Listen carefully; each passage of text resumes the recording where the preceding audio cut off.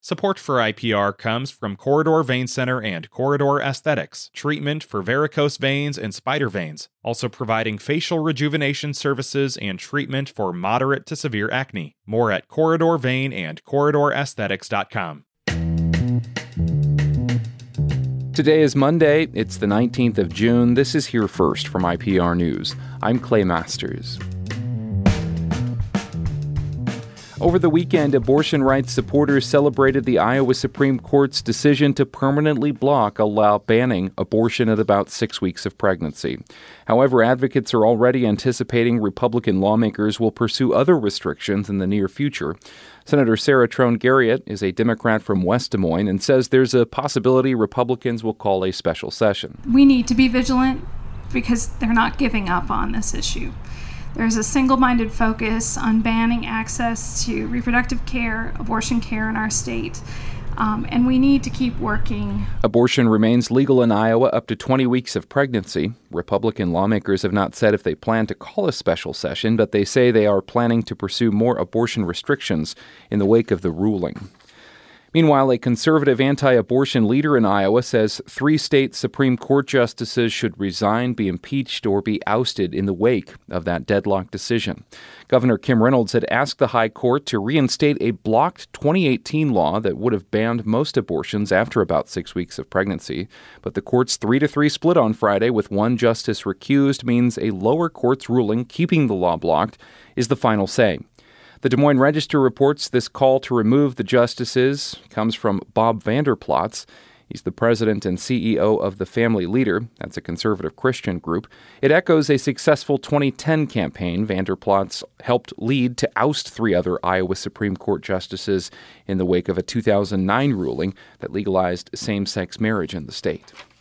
A contaminated groundwater plume in Des Moines could soon receive federal resources to clean it up. IPR's Katie Pikus has the details. A contaminant called TCE and a chemical derived from it have been found in water samples Des Moines Waterworks collected from an intake for the Raccoon River. The river supplies drinking water for more than 500,000 people. The EPA is proposing to add the Lot 46 Valley Gardens TCE Superfund site to the national priorities list to make sure it gets long-term cleanup and protect public health. The EPA's Kellen Ashford says the contaminants levels are low. The agency wants to get ahead of the problem. The drinking water coming out from the Des Moines water treatment plant still meets all standards set by the Safe Drinking Water Act. The meeting will take place at Weeks Middle School in Des Moines. The EPA plans to propose the site for cleanup in September. The Iowa Democratic Party's delegate selection plan was found non-compliant by National Democratic Party leaders on Friday. The state party proposed a presidential preference mail-in system to make the caucuses more inclusive in 2024. The decision gives Iowa Democrats more time to comply. Iowa was one of over a dozen Democratic state parties to audition for an early spot in the presidential nominating process a year ago. They didn't make the cut, so the state party proposed a mail-in caucus system with the willingness to withhold the results until after other states hold their contests. Veronica Martinez is the DNC's Director of Party Affairs and Delegate Selection.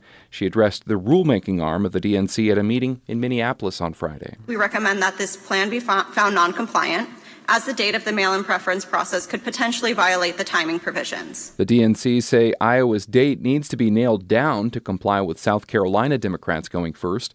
Iowa Democratic Party Chair Rita Hart says she's not surprised by Friday's decision, and the plan was designed to be flexible. And law enforcement officials are investigating what could be human remains discovered at Yellowbanks Park on Friday. Deputies were called to the park in southeast Polk County on Friday evening to meet with campers who found what appeared to be a human skull. A search of the nearby area did not reveal any other remains. Detectives and the medical examiner's office are working for more info. This is Here First from IPR News. I'm Clay Masters. Hi, it's Terry Gross, the host of Fresh Air. We bring you in-depth, long-form interviews with actors, directors, musicians, authors, journalists, and more. Listen to our Peabody Award-winning Fresh Air podcast from WHYY and NPR. Iowa was one of the first states to legalize same-sex marriage, years before it would be allowed across the rest of the country. During that time, in between, couples flocked to the state to tie the knot. And IPR's Catherine Wheeler reports on how one small town became a popular destination. Jessica Cummins and CJ Lukey decided to get married in 2010, but Cummins was living in Alabama and Lukey was in California, and neither of those states had legalized same-sex marriage. So Lukey had to do a little bit of research. So Massachusetts was doing same-sex marriage, their first one. I thought for sure, like California, Hawaii, that these would be the states. And so I Google online and I get Iowa. In April 2009, Iowa was the third state to legalize same-sex marriage and the first outside of the Northeast to do so. Lukey stumbled on welcomeindecora.com, a website with information on how same-sex couples could come to the Northeast Iowa town for their weddings. Lukey quickly got in touch with the website's founder. I said, we're going to come and elope. We don't know anyone. Can you help us? And so she got the officiant, who's now passed away, but he was a great guy. She and her husband were our witnesses. There was a guy who played guitar that was a friend of theirs. Welcome in Decora founder Amalia Votz says exchanges like this were common between 2009 and 2015. Votz and her sister brainstormed the idea when they were celebrating the Iowa Supreme Court decision. They got to talking about how Decora might be a perfect destination for couples. Because it's beautiful and it's a generally welcoming town already, and so close to Minnesota. And so we just started really just like hatching this idea. She says they might have reserved that website domain that day, and it took off. Lots of couples like Lukey and Cummins were calling and emailing her asking for advice on where to get married, what places could cater receptions, and even if Votz could find locals to be their witnesses. Votz says they also wanted to know if it was safe for them to come to Decora. I remember saying to a number of people, probably the most likely thing that will happen when you're walking down the street is that people will assume that you're in town for a wedding and they'll rush up and congratulate you. Decora resident Liz Rogg remembers wanting to do exactly that. If I could find a way to just be warm and welcoming to those people without slamming on the brakes and getting out of my car to welcome them in an overdone sort of way, I would do it because it just felt like there was a lot of that going on here. Rogg became an officiant and was listed on the Welcome in Decora website. She says she married around 80 couples who came to Decora over the years.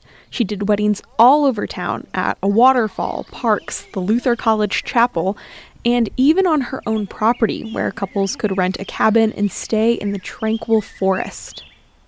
So we're nestled in the woods in a little valley that is filled with such a variety of native wildflowers and trees and all other manner of creatures. Rogg says she's proud her property has been home to a lot of love.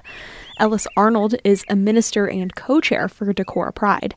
They also did their fair share of weddings when they moved to town in 2013.